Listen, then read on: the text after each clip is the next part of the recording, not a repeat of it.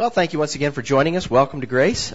Today, we are at the threshold of embarking on a new course of study. We'll call it our journey through the Bible. We want to do it in short order. I say short order. Do you know that means lengthy, but not as lengthy as some? And we'll make it a little series, a journey through the Bible. Actually, what we're doing today is setting the stage for that study. And the reason why is because we've come to the third cornerstone of Romans, which is chapter 9, and we call that the dispensational cornerstone in Paul's Handbook on Faith. So let's take a look at it on the screen. We'll put it up here for you. There it is.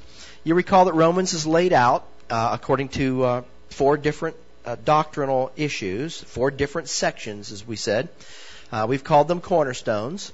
And in that cornerstone, in each of those cornerstones of Romans, the Apostle Paul spells out specific details of a particular doctrinal issue that he wants us to understand if we're to be properly grounded in grace dispensation truth. The first section of Romans, of course, is called the justification cornerstone. It was in that cornerstone that we learned the impossibility of any human being measuring up to the standard of God's perfect justice through performance. And of course, the law of Moses was God's picture of the performance that would be required if righteousness was to come by way of conduct. Paul summed it up in 3 verses for us. We'll just briefly look at the 3. Romans 3:10.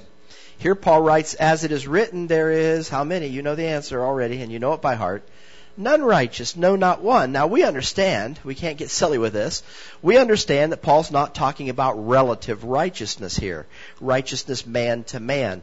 Certainly some are more right in their conduct, in their behavior, than are others. However, no man measures up to the righteousness that belongs to God himself. And that's the issue in this verse we've just read.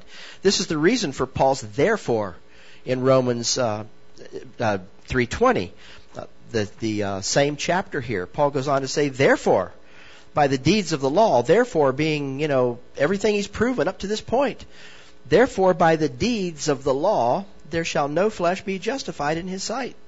For by the law is the knowledge of sin. Now some have suggested that there were those who were justified by their law keeping. In Israel, they had faith and law keeping, so they were justified in God's sight. The only ones that weren't justified by law keeping were those who had law keeping without the faith. But that isn't the case.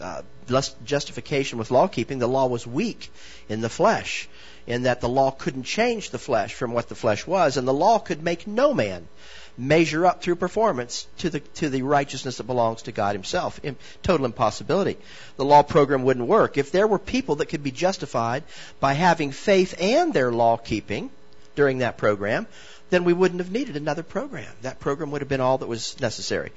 So Romans 3:23 is a verse most folks know quite well. You know it by heart, I'm sure. Although we got to say the religiously minded folks ignore the verb tense in the second half of Paul's statement here. Romans 3:23, for all have sinned, point in time past, and throughout time past actually, and all are continually coming short of the glory of God. That's the verb tense. It's a continuum there. We learned in the justification cornerstone of Romans, chapters 1 through 5, that first cornerstone, that God knew all along how he would be able to declare unjust men, practically speaking, to be perfectly just and maintain his character of truth and justice at the very same time. God would base the righteousness that he would require for a man to be just in his sight on belief rather than upon behavior. That certainly was a revelation and a truth that hidden to Satan, hidden to all men, but hidden to Satan. Here it is from the Apostle Paul in Romans 3:28. Therefore we conclude the man is justified by faith without. Now that word without doesn't mean with no. It means apart from the deeds of the law.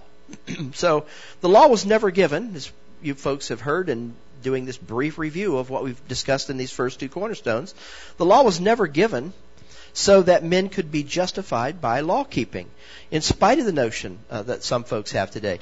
The law was given to prove the necessity of a right standing before God apart from behavior. So the Apostle Paul is telling us about imputed righteousness in this first cornerstone of Romans. The law had a weakness, as we said earlier. And Paul tells us about that weakness, in that the law could never change the flesh into something other than the flesh. And of course the flesh, when we talk about the flesh, we're talking about that sin nature, our identification with that sin nature, which is ongoing and will continue till we have new earthly tents. The sin nature is a part of the earthly tent in which we now dwell. What was God's plan? Well, righteousness based on belief, not on behavior. That was God's plan.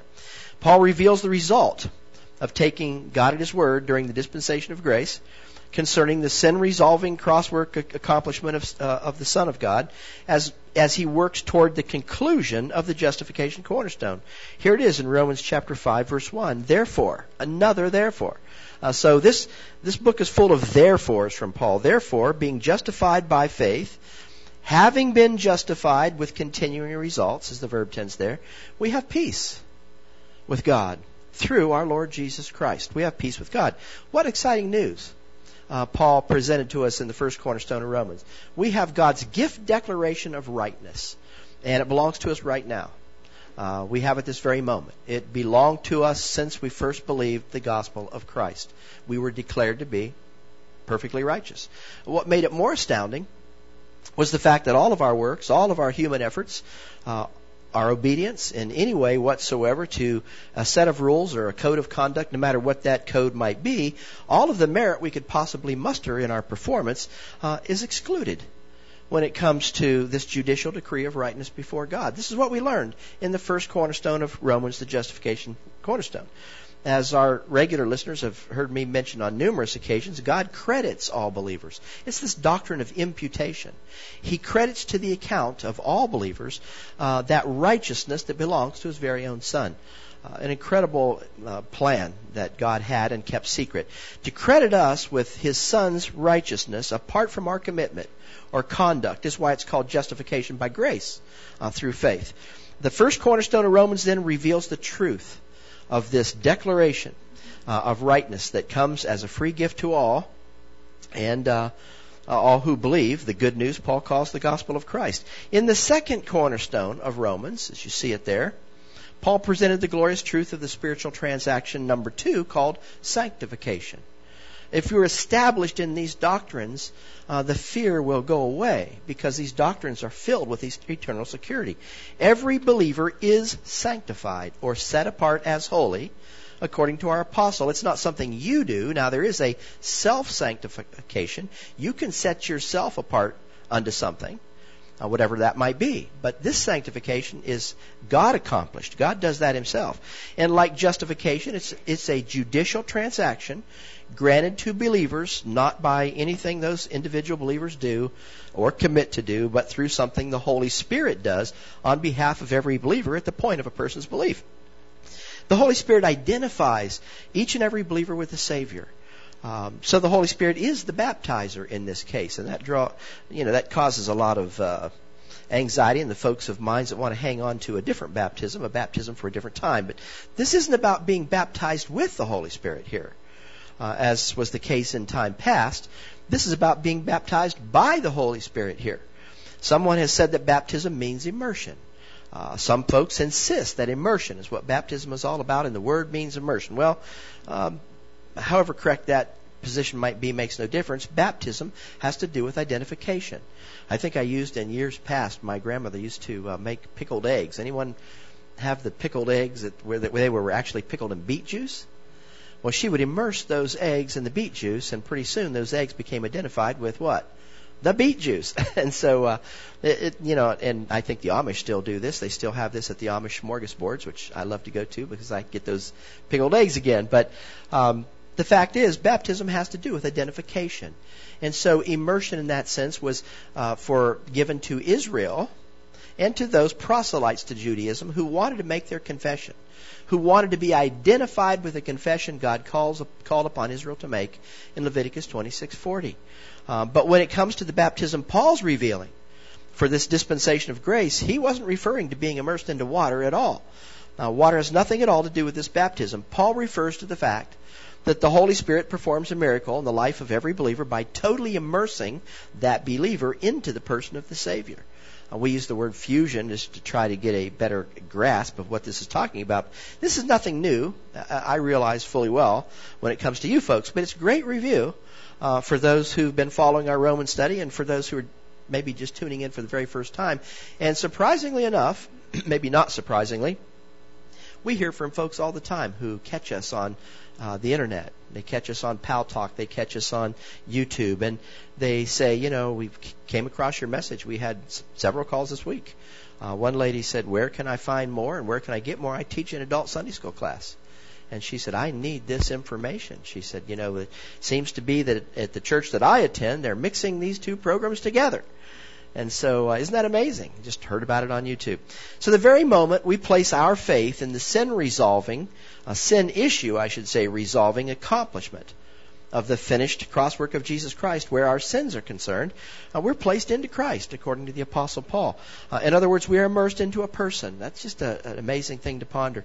The expression in Christ or in Him are two of Paul's favorite expressions. I think we said that earlier on. He used the words in Him 18 times. Interesting in itself. And he used the expression in Christ 74 times. He used the words in the Lord 43 times. So if you're doing the math, that totals 135 times that we see Paul relaying this idea of our immersion into the person of Jesus Christ. The idea of being joined to Christ was not only the major tenet, really, of the mystery committed to the Apostle Paul. He talked about it in nearly every epistle he wrote. We see it in Corinthians. Some would say we don't see that till Acts 28. Nonsense. I can show it to you in Corinthians. It's in his earlier epistles. So we told you earlier that Romans is the primary, we might say the initial book to be studied when it comes to the doctrinal order of Paul's epistles, because Romans contains the major doctrines that pertain to, definite article, the faith. And when we talk about the faith, we're talking about the body of truth that Paul relayed to us. Who gave Paul that body of truth? The ascended Lord of glory. So people will say, no, we don't go by what Paul says. We go by what Jesus said, because those letters are in red. Well, all of Paul's epistles could be written in red, except where Paul says, I speak not for him, but for me. And that's very seldom. But all of Paul's epistles could be written in red because Jesus Christ did not finish his ministry when he left planet Earth. He spoke to a new apostle from heaven, and of course relayed to that apostle to relay to us new truth. So it shouldn't surprise us with Paul's use of those expressions that when we count up those three terms we just mentioned, 98 of the 135 times Paul presents the idea of being in Christ come in this foundational epistle of faith, the book of Romans. 98 of the 135 right here in Romans. That's 70% of all occurrences of those three expressions. What a secret God had been keeping. A secret no one knew anything about until that body of truth we just mentioned that God had kept hidden was revealed to the apostle so that he might make it known to how many men? All men. You better believe he made it known to the 12. He certainly did, because it affected them. They had to believe what Paul preached. That surprises some people. That was just progressive revelation. And what did John say in 1 John, not in the Gospel of John? What did John say in 1 John? He became the fully satisfying payment, the propitiation, not for our sins only, meaning Israel's sins, but for the sins of how many? The whole world. So you've got to know that John knew about what Paul was preaching. We see Pauline truth in Hebrews, which is why many people think that the author of Hebrews was Paul. We see it in 1st and 2nd Peter. Certainly this major facet of the mystery, union with the Savior, was hidden from Satan. It caught him by complete surprise. And that was God's intention. He didn't want Satan to know how he was going to righteousify people, and that would come by joining people. A marriage, as it would be we'd picture today, to his son. God would judicially righteousify believing sinners by immersing those believers into the person of his son. That's his plan for all mankind, by the way, not something reserved for just this dispensation of grace. That is God's plan for all mankind from every dispensation. Righteousification, I like to use that terminology. We see the word justification, but righteousification could only come by a person being joined to the person of the Savior. Otherwise, it's human performance, the only righteousness anybody would have. And God's plan from the get-go was to join believers to the person of his Son. This is what marriage from God's perspective is all about. Two individuals becoming how many?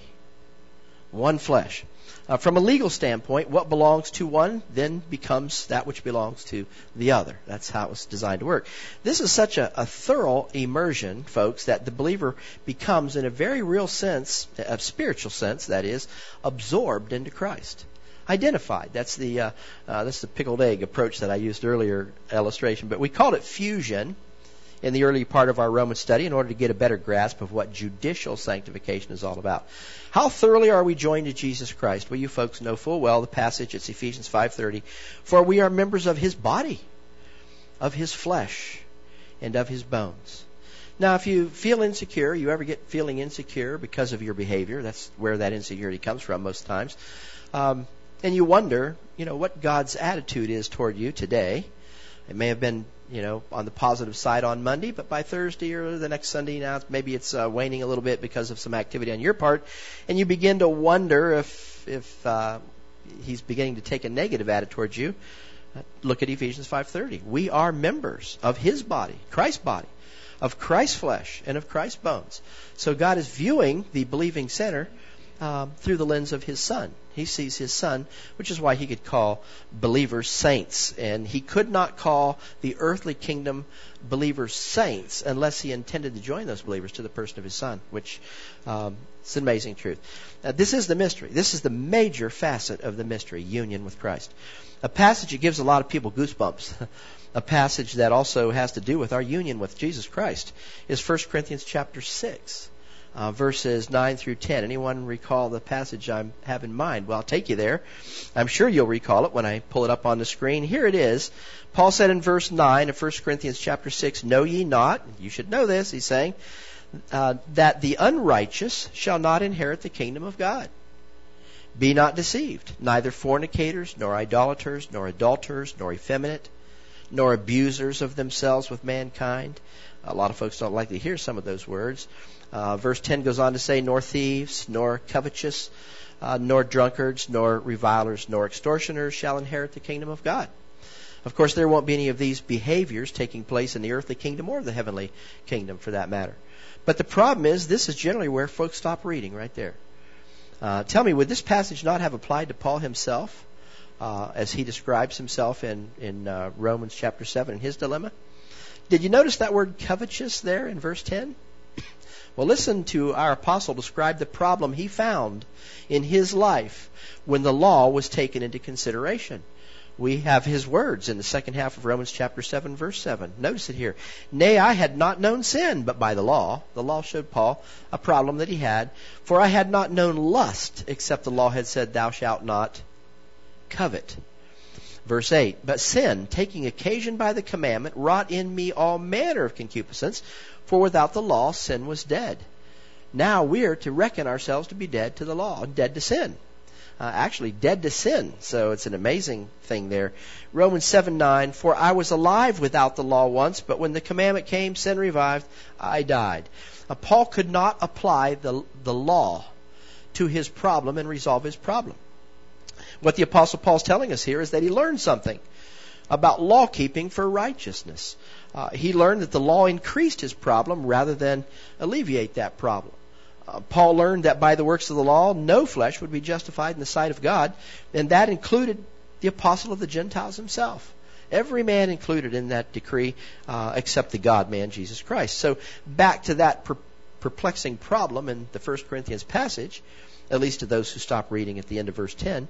Let's go back there and look at verse 10. Nor thieves, nor covetousness, nor drunkards, nor revilers, nor extortioners shall inherit the kingdom of God. Is there a solution to the problem of finding yourself on Paul's sin list in this passage? Many have. Is there a solution to finding that the flesh is incapable of performing to the standard required for a righteous standing before a perfectly righteous God? Sure, there's a solution. The cornerstone of justification reveals it. Religion would say, straighten up, fly right, stop doing what you have been doing, and God will recognize your new commitment to righteous conduct, and He'll grant you entrance to the kingdom of God. Make a new commitment. Prove yourself through your performance. That's the idea of religion. Get back to the law. Bring yourself into alignment with what that law tells you not to do. Thou shalt not covet. Now, if you stop reading with verse 10, you might very well come to believe that conduct is the key for kingdom entrance, whether it be earthly kingdom or heavenly kingdom entrance. Understand what Paul's just said in this passage applies to both realms, the heavenly kingdom and the earthly kingdom. Keep in mind, the overall kingdom of God includes the earthly realm and the heavenly realm. Remember what Paul said in Ephesians 3:14 and 15. For this cause I bow my knees unto the Father of our Lord Jesus Christ, of whom the whole family where? In heaven and where else? And earth is named, is straightening up the answer. Well, hopefully none of these behavioral characteristics are things that characterize your life. But notice verse 11 of 1 Corinthians chapter 6, because we need to go on there. Paul didn't say straighten up. Clean up that act of yours. Get the flesh in alignment. Get your act together and you'll make it to heaven. That's not what our apostle said. He points to an entirely different solution to the sin nature problem, and it's revealed in the justification cornerstone of Romans. We can't stop reading with verse 10, folks. We have to move on to verse 11 because it's the same context. Such were some of you saints in Corinth. I'm sure some of the saints in Corinth could find themselves on that list while Paul was writing. They were carnal, but they were also saints. So they could find themselves sitting on Paul's sin list. But ye are what? Washed, but ye are sanctified. But ye are justified, or as I like to say again, righteousified in the name of the Lord Jesus. And notice who does this sanctifying work. It's not the believing sinner who performs this. Ye are justified in the name of the Lord Jesus, and here it is, by the Spirit of our God. So the Holy Spirit is the baptizer. And another important thing to keep in mind, we don't wait for this gift decree of rightness or being set apart as holy to take place. Some religious persuasions teach that this is a second work of grace and comes subsequent to our salvation. We're not told to pray for it to happen, to work for it to happen, to get together with others so that they can show us how to make it happen. No mention whatsoever is made in Scripture of our picturing it happening either, through a ritualistic performance that has water involved with it. This happens automatically and immediately for every believer. This is a dry cleaning in a sense. This is a different type of baptism. No water involved. It's a natural consequence of, we can say it happens the very instant we place our faith in the faithful crosswork of our Savior to have resolved God's justice where our sins are concerned, when Christ died for our sins, was buried, putting them out of God's sight forever, and rose again as proof that God was totally satisfied by the payment for sins that Christ made.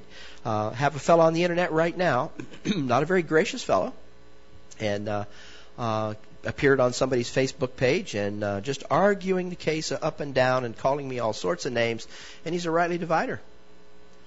He's a grace believer. And he said, there is no way what you're teaching is heresy. Sins are still on the table of God's justice for unbelievers. If you're an unbeliever, you're going to go to hell for your sins. A lot of anger. He has a lot of anger, which shows up in his writing. But anyway, people just do not like the concept that unbelievers will not be judged for their sins, but for their unbelief. They just don't like that concept. And when you say, why is God not imputing the sins of the world to the world?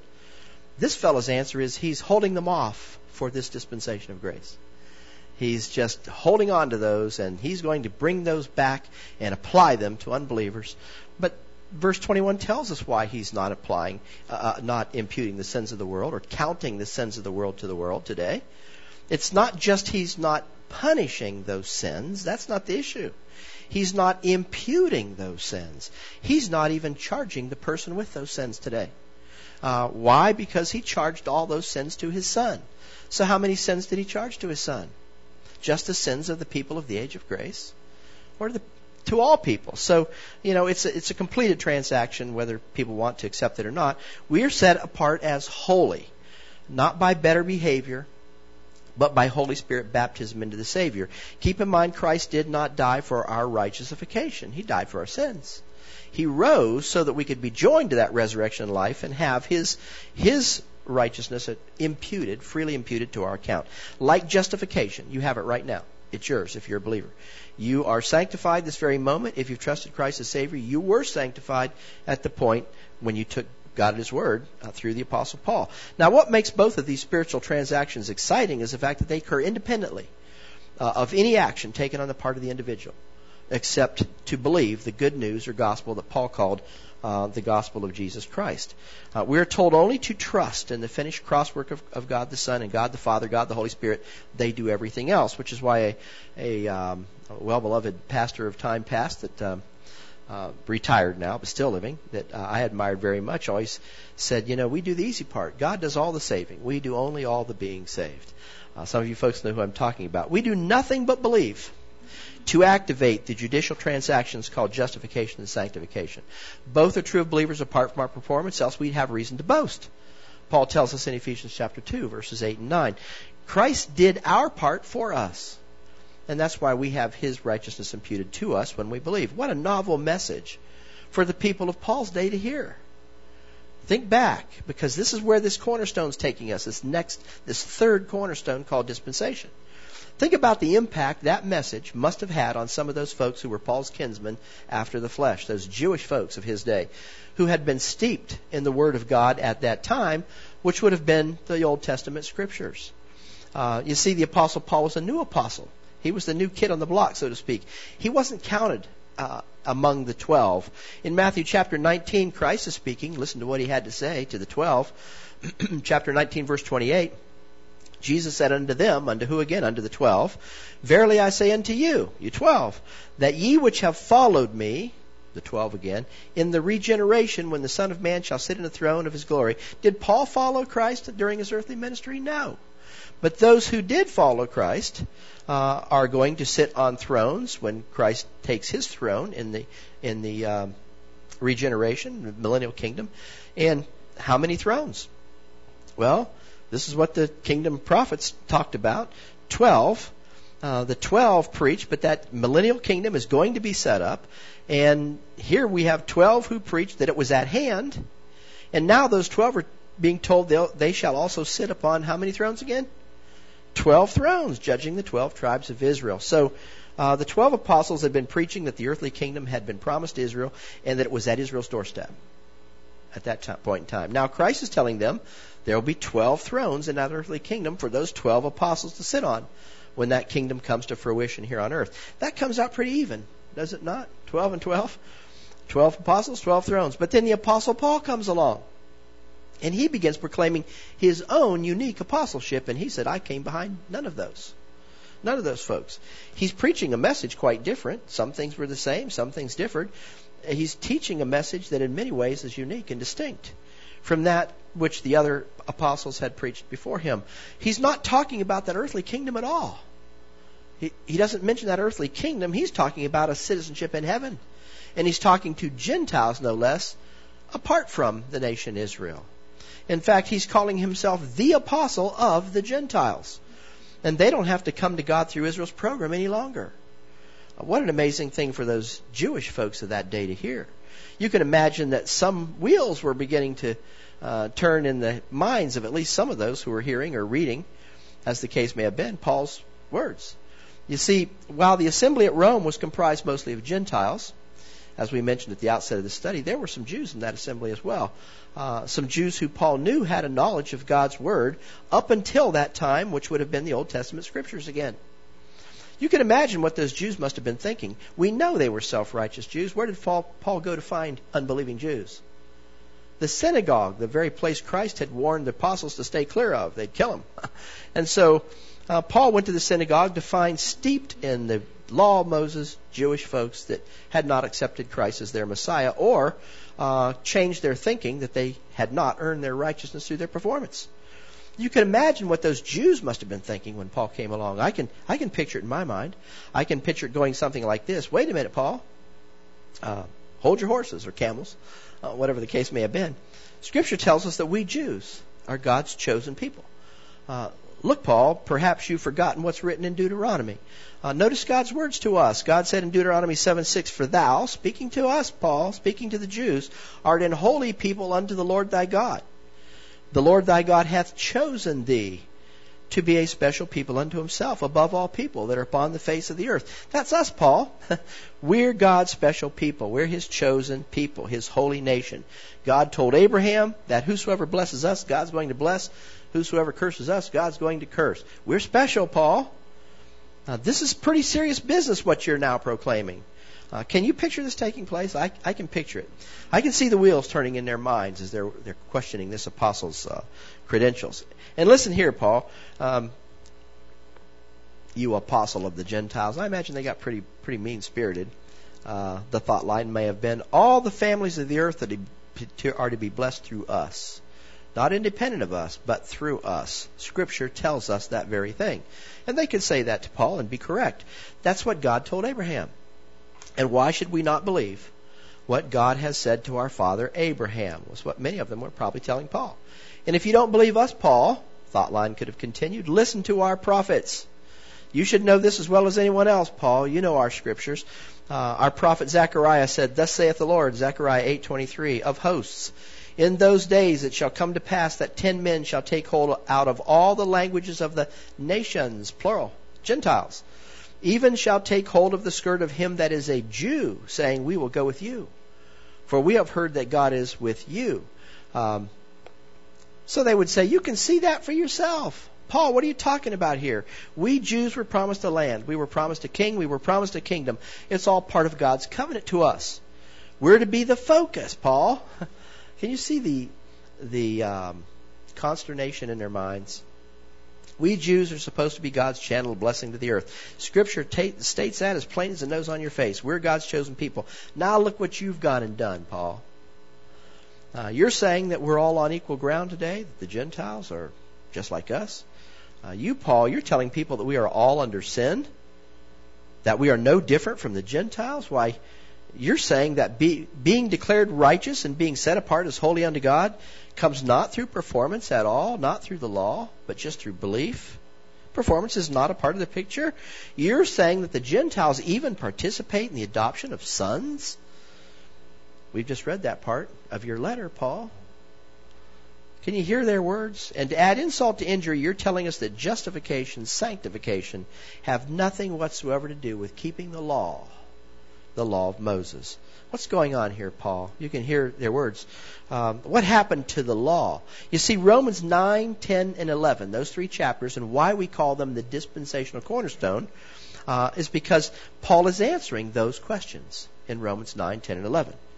He's answering the questions he anticipated would come from the Jews who would rise up in protest to the new message that he'd been preaching, and in light of his new apostleship. So Paul wrote Romans 9, 10, and 11 to tell the Jews, along with all who would read those letters later on, what happened to God's program with his earthly nation and the promises God made to those folks.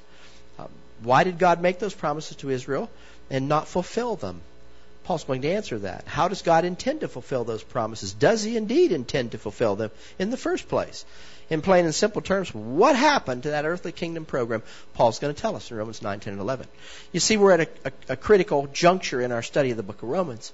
I contend that a proper understanding of Scripture is utterly impossible apart from a proper understanding of these next 3 chapters, Romans 9, 10, and 11.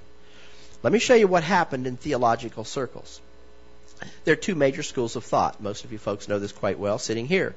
2 major schools of thought in modern day Christianity, unquote, unquote, quote, unquote, that relate specifically with what we're about to study in these 3 chapters.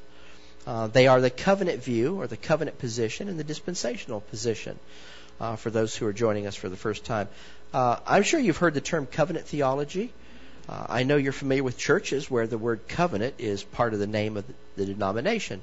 Well, that's because the covenant view is the view these folks adopt. And most of you are familiar with that term dispensation or dispensations. Dispensational theology, it would be called. Covenant theology basically teaches that God never intended to fulfill his promises to Israel in a literal sense to begin with. So the covenant theologians adopt what is called the allegorical method of Bible interpretation.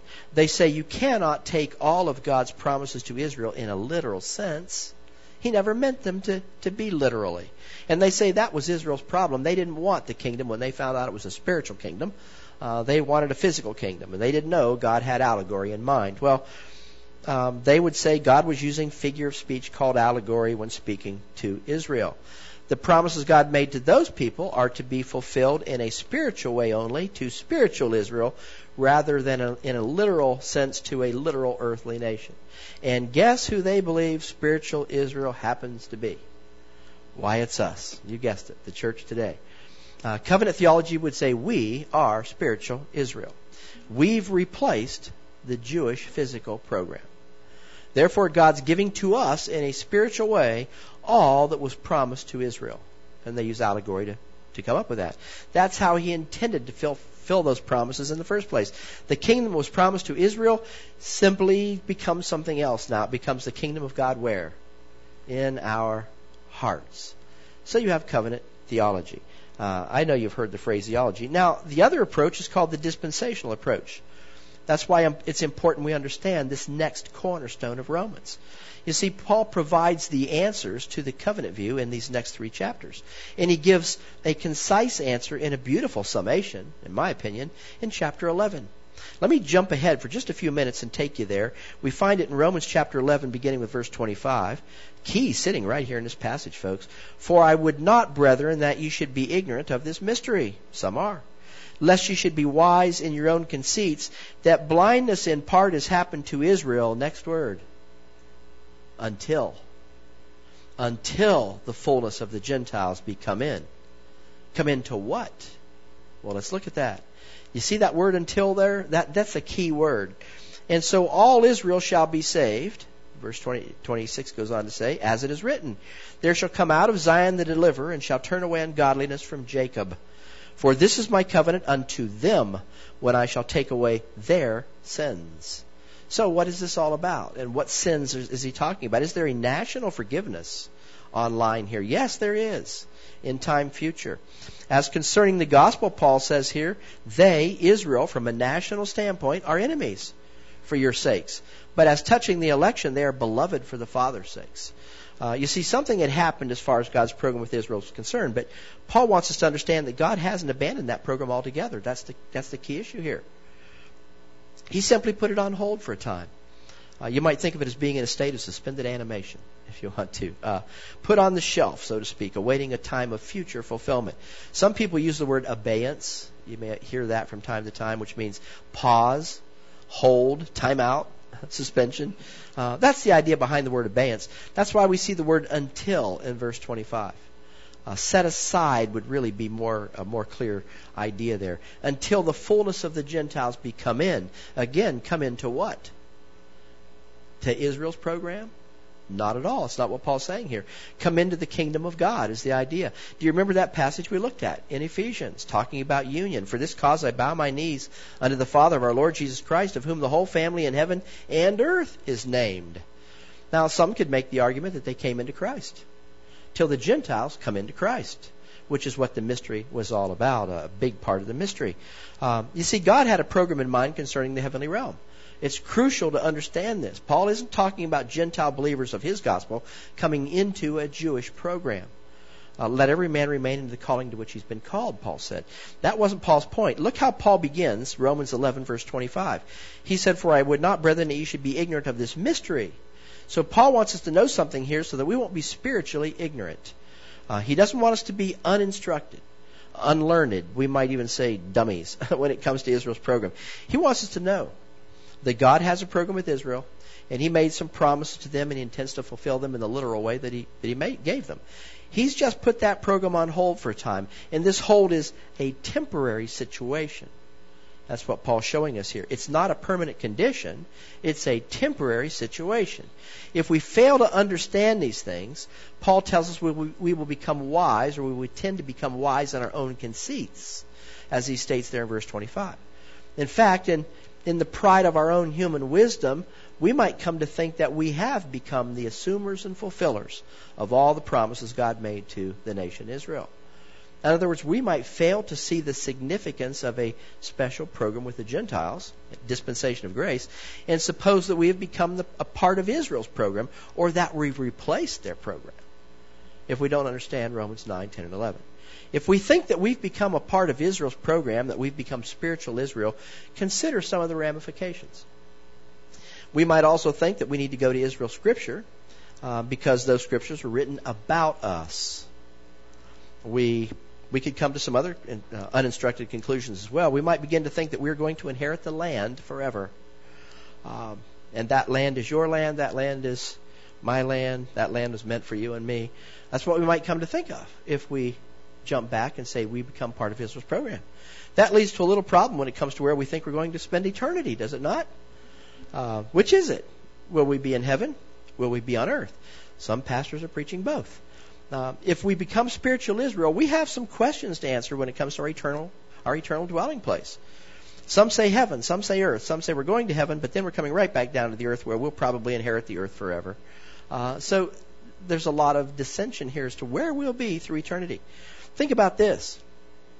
If we think we've become the assumers and fulfillers of Israel's promises, that their fullness is our fullness, why we might want our apostle, the apostle of the Gentiles, the apostle Paul, to sit on one of those 12 thrones, judging the 12 tribes of Israel. Well, why not? If we've become the assumers and fulfillers of their program. What's wrong with Paul having a place of authority in the earthly kingdom promised to Israel? And you know what that means, don't you? That means we're going to have to get rid of one of those other apostles. Somehow, we got to do away with one of them. How's God going to do away with one of those other apostles? Well, modern day religiosity has an answer for that. What would their answer be? God never intended Matthias to replace Judas in the first place. Who did he intend to replace Judas? Paul. So the 12 just chose amiss. And what did he do? He just let the 12 have their way. You've heard that probably, or at least some version of it. I have. I've heard that view expressed on several occasions by noted Bible teachers, supposedly noted theologians. Well, they are noted, but for what I don't know with that idea. In spite of the fact that Scripture tells us that the apostles were all filled with the Holy Spirit. And they let the Holy Spirit do the selecting. When it came to that 12th apostle, Paul didn't even fit the criteria. You see, you run into all sorts of problems when you think that the church today is spiritual Israel. All sorts of problems crop up. Problems you have to ignore or spiritualize away unless you understand that God has two distinct programs in mind within His overall purpose and plan for mankind. He has a plan and program with the church comprised of believing Israel of time past, believing Israel of time future. And He has a plan and program for the church today. The church of the heavenly kingdom calling is what we should name it. What Paul wants us to see here in these next 3 chapters is that we have not become spiritual Israel. That's what he's showing us very clearly in 9, 10, and 11 of Romans chapter 9. God has not combined his 2 programs, or of Romans I should say. God's not combined his 2 programs into one program. At least not yet. God has put his program with Israel on hold while he fulfills his plan and purpose with the Gentiles during a brand new, different program revealed to and through a brand new apostle for a new dispensation. And that would be the Apostle Paul. So there's been a shift in things, in a manner of speaking, and that's what Paul's explaining in these next 3 chapters of Romans. Israel's program has been put on hold until. I have that word until underlined and circled in my Bible, but that until will last until God's program concerning the earthly kingdom realm comes to completion. When the fullness of the Gentiles come in, a determination to be made only by God, He will resume His program and He will fulfill His purpose and His plan with earthly nation Israel and their promised earthly kingdom. He'll pick it up right where He left off. And all the promises He made to those folks will be fulfilled in a literal sense, the way He made them. That's the dispensational approach to Scripture, the approach we take here. And that's why it's very important we rightly divide the word of truth. In fact, that's what rightly dividing the word of truth is all about, in my estimation. Rightly dividing the word is distinguishing between God's earthly program with Israel and His heavenly program with the church today. Now, we might as well throw something else in here. Some people have a problem with Paul's statement that all Israel shall be saved. They say, how can you take that literally? Will every last person who is Jewish at the time when God resumes His earthly program be saved? Well, there's really a pretty simple solution to that. It's twofold. First of all, God will only recognize true believers at that time as being true Israel. Now, we're going to get to that in chapter 9, but look at chapter 9, verse 6. Not as though the word of God had taken none effect, for they are not all Israel, which are of Israel. Who is Israel from God's point of view? Believing Israel, those who would take Him at His word. Just because a person was Jewish by nature, by birth, rather, Jewish by heritage, did not mean that God recognized that person as being numbered with the people. numbered with the nation of believers. Make no mistake, in time past, to be part of that covenant God made with Abraham, you had to be Jewish by birth, all right. That was a must, Jewish by birth, or a proselyte to Judaism. But you also had to be something else. You had to be a believer in God's revealed word to the Jews at that time. Now, it wasn't enough to just be born Jewish. The same thing will be true in time future, by the way, when God resumes his program with that nation. You see, God distinguishes even among the earthly people of Israel who are true believers and who are not. In fact, John does that in 1 John. And when God deals with his earthly people, God only sees the true believers in that program as being true Israel. Now, the second part of the answer lies in verse 26. So all Israel shall be saved, as it is written, there shall come out of Zion the deliverer, and shall turn away ungodliness from Jacob. When Christ comes back to the earth at his second coming, Israel will see their error. Believing Israel will see that error. Those who do not change their thinking at that point in time and confess their failure under the law contract will be destroyed. Only the ones who are left will be saved. This is the one is left in the field, one's taken, one's left in the bed, one's taken. What's the idea there? It's not a 50-50 split and the odds are 50-50. That's not what it's about. The truth there is that some will be allowed to remain in that land when Christ returns. Some Jewish folks. But other Jewish folks, oftentimes, or I should say at least at one time, referred to as the children of the kingdom, shall be cast out. They think they have claim to that kingdom by their heritage. But they don't have claim to that kingdom because they're unbelievers. And they will be taken out of the land and taken to judgment. So if you were a Jew and you were living at this point in time future, you'd want to be left behind. You wouldn't want to be taken away. Again, we can take these things literally, folks. Now let's go back to where we left off. We've got time. Paul knew that in light of all that he'd been saying, all that he had written thus far in this Romans epistle, that the Jews of his day would have had some pretty serious questions as far as the Jewish program was concerned and as far as his apostleship was concerned. As we said earlier, Paul outlined some terrific blessings that are available to everyone today on the basis of simply taking God at his word. Blessings that come at the point of our salvation. All spiritual blessings in heavenly places. Blessings such as justification, sanctification, even the blessing of being placed as adult sons, the adoption we spoke about earlier.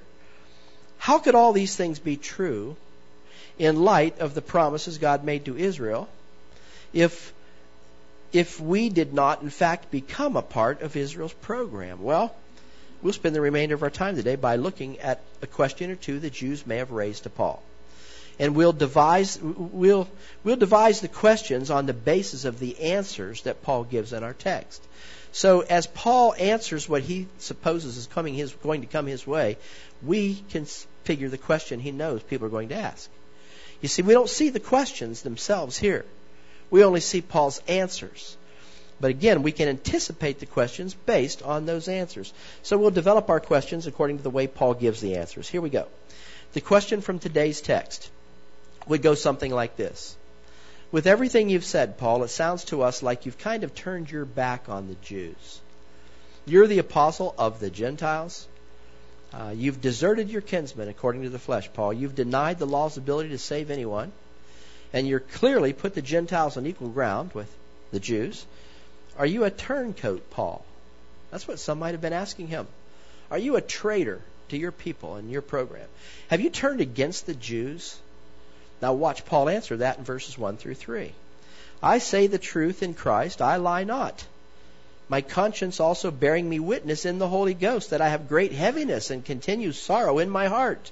For I could wish myself that myself were accursed from Christ for my brethren, my kinsmen according to the flesh. Paul hadn't given up on the Jewish folks. Well, that's the first place he went everywhere he ministered. So let's take it phrase by phrase. Paul gives a three-part testimony, we could say here, in this passage to prove that he had not deserted his Jewish kinsmen, that he genuinely loved these folks, and that he was concerned for them. Notice how he begins here. I say the truth in Christ. First of all, Paul was telling them that his sincere love for them was evident in the fact that he was entirely open and honest with them. The word translated truth here comes from the Greek word aletheis. It literally means unconcealed, unhidden. So Paul's saying, I didn't keep anything back. I didn't conceal anything from you folks. I've been entirely truthful with you. Tell me, is there something less than being entirely truthful? Have you ever heard the statement half-truth?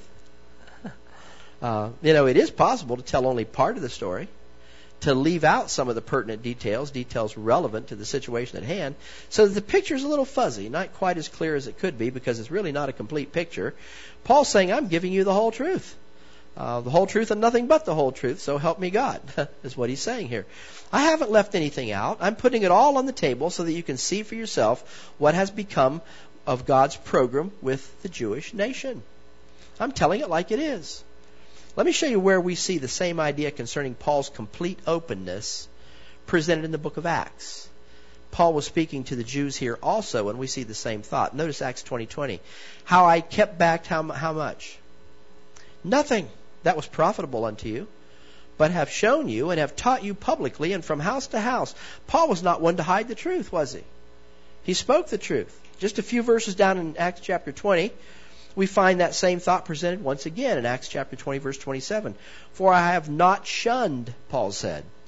I've not avoided to declare unto you how much of the truth. All the counsel of God. So let me ask you a question. Paul knew that he was teaching perplexing things when it came to the Jews. Things that would not be easy to understand for those who were familiar with the earthly Jewish program. And Paul also knew that the things he was teaching would be offensive as far as some of those Jews were concerned. He knew his words would not be popular. He was basically telling those folks that God's program with Israel, with them, was no longer God's way of dealing with man. That God had put that program on hold for a time, and that God was now dealing not through Israel, but with all alike, and in spite of Israel's fall. He's now going to deal with the Gentiles on equal footing with the Jews. Paul knew that the Jews wouldn't want to hear that, much less believe it. That would have been hard to stomach, we could say, for those Jewish folks. Tell me, would Paul hold back some of that truth in order to keep from offending some of those people, or in order to maintain his popularity with those people? What did he say? I have not shunned to declare unto you all the counsel of God. Paul wasn't interested in winning any popularity contests when it came to revealing correct doctrine. He spoke the truth in love. Never forget that. But he spoke the truth. Paul didn't hide part of the truth in order to maintain friendships. He put it all out on the table and he told it like it was. Now, when we sit and filter, when we're supposed to be avoiding at all costs any preacher who's teaching any other gospel than the gospel message that Paul preached, are we not holding back some of the truth from those folks? Of course, we shouldn't be dividing when it comes to those folks and what they're doing, but we should be teaching what we believe. If we cannot teach what we believe, we shouldn't be where we are, where they don't believe what we believe. There's something here with which we can make application. We should never be ashamed of what we believe. Have you ever thought about that? A well-known, highly respected grace teacher, conference speaker, I might add, said this: some grace believers will gladly proclaim Christ's death, burial, and resurrection, but kind of want to hide the fact that there are dispensational distinctions in God's program with the Gentiles and His program with Israel. Let me say this, and this may throw some people a curveball. There are some things that are not distinctions. And I can tell you that if you share all those and put all those things on the table, there will be people in the grace movement, so-called, who will be just as perplexed, and the friendships will be gone. But some things we're not anxious. So there's some things we're not anxious to bring up, even to those people who know nothing about right division. Sometimes we're so afraid of offending someone that we shun, avoid, we neglect, skip over some of the things that we know will divide. That's just how it goes. It's often far easier to concentrate on our likenesses, is it not, than on the things with which we disagree. But when we do that, the danger is we may never get around to revealing what we believe to these folks. Paul didn't reveal some of the truth and hide some in order to avoid disappointment or keep from making enemies. He revealed all of the truth. He said, I have not shunned to declare unto you all the counsel of God. Well, we should never be ashamed to tell folks what we believe. But there are some considerations we have to keep in mind. Two things. Paul said one of them, Christ said the other. Because it's a principle that Christ said we can apply today. Ephesians 4:15, listen to the Apostle Paul, but speaking the truth how? In love may grow up into Him in all things, which is the head, even Christ. So we should always speak the truth from an attitude of humbleness, kindness, not an attitude born of arrogance, pride, condescension. Nothing will prompt a person to raise what I call a defensive wall to understanding faster than an arrogant and boastful attitude of I know it all and let me tell you a thing or two and you better tell me that I'm right. I'm going to keep telling you till you tell me I'm right. That's the attitude a lot of folks have. We shouldn't be pushy with our proclamation, if you know what I'm talking about here. People can read through that type of attitude in a heartbeat faster than you can tell them what you believe. And the walls come up. They begin formulating a defense before you even finish telling your story. So we need to speak the truth in love, or it's better to let someone else do the speaking. Christ said in John 16:12, I have yet many things to say unto you, but ye cannot bear them now. So there's an issue here of speaking the truth in love, attitude, and there's an issue of magnitude. How much do we share with the people that we're going to that we know do not understand the things that we're seeing in Scripture? Christ wasn't talking about the mystery, so don't misunderstand me here. That was a secret hidden in the mind of God till it was revealed to Paul. But I think you see the idea here. This is where the saying Rome wasn't built in a day comes into play. The point is, Christ recognized that people were at different levels in their learning. He understood that. The same was true when it came to Paul and the Corinthian saints, was it not? Paul said, they're babes. I couldn't reveal to you. I couldn't move on with you folks. You couldn't chew meat doctrine. I have to give you milk. And so he stayed with the milk. He did a little here, a little there. It's true, whether it had to do with the Earthly Kingdom program or here, this is a learning truth that we're looking at. It comes in modern day, in current day technological jargon, we might say, or lingo. We might say, Paul transferred data with a slow modem. We might put it that way. He didn't try to download the whole program in a single setting. He didn't stop feeding. He just fed a little bit at a time. He let them chew on a bite. B-Y-T-E. Dan's laughing. A bite they could handle. Then he gave them more. He increased the hard drive there. We see this concept in the book of Isaiah. This sums it up quite well. Listen to the prophet Isaiah, a prophet of Israel in Isaiah 28:9. Whom shall he teach knowledge? And whom shall he make to understand doctrine? Them that are weaned from the milk and drawn from the breasts. Look at verse 10. For precept must be upon precept. Precept upon precept, line upon line, line upon line, here a little and there a little. You see the idea? So you don't have to get across everything you know in one sitting. Just a simple little truth. Sometimes when you're teaching young people, they say, let them go home with something they can remember, rather than going home with a whole lot of things they don't have a clue what you said when they leave the room. Well, I'm guilty there. I spew out a lot from the lectern here, but let them go home with some point they can remember is more important for our young folks than trying to teach everything all at one time. Some grace believers are so zealous of sharing what they know, which is a good thing, that they want to open the mouths of those they want to win over, and they want to just cram that bucket load of grace truth, that newfound knowledge, right down their throats in one setting. That's not a good thing. So the point we're trying to make, simply, we should heed the two principles I've just mentioned. The attitude of doing the sharing is crucial. The attitude of the one doing the sharing is crucial. We shouldn't be condescending. We should never be harsh, overbearing, cramming it down their throats. We should never malign the character of those with whom we disagree. I've seen a lot of that take place in grace circles. This happens oftentimes when it comes to grace believers wanting to one-up other grace believers, by the way. Point 2, we shouldn't try to do it all at once. A little here and just a little there. Leave them with something. Sometimes you can leave them with just enough that they want to dig further what you have if you don't share anything further. And that really happens. It's you stop at certain points and you just don't share anything else, and you watch. And sometimes those very folks would come around and say, well, I have another question for you then in light of what you've just shared. And then you know it's time to add a little bit more. And I always begin, as I've told you many times, I always begin with reconciliation, not right division. Reconciliation first, and then right division is the way I approach it. But anyway, that's enough for today. More message on the tabletop here, and no time to do it in, so we'll just add it to the next one. We plan to do that study, that journey through the Bible. We'll hopefully begin next week with that journey through the Bible. We'll do it in a condensed form. We'll say a Reader's Digest, journey through the Bible. And we'll probably start with the God of the Bible. before we get into the Bible itself. And then we'll go through the books in a brief form and show you what's happening and why it's happening and what God's showing mankind all throughout the pages of Scripture as He works His plan, as that plan's working out down through the course of time. I hope you'll stay with us. That's an interesting study. And I know I'm excited about it and anxious to deliver it. So let's look to the Lord in prayer. Heavenly Father, we thank You so much today for another day of grace. We thank You that Your grace is sufficient. It was sufficient for our apostle. It's sufficient for us. We thank You that You've given us all we need, as we say so often to You in prayer, that we need for life and ministry in this age of grace. We just thank You so much for that. We thank You for doing all of the doing, and we do only all of the receiving.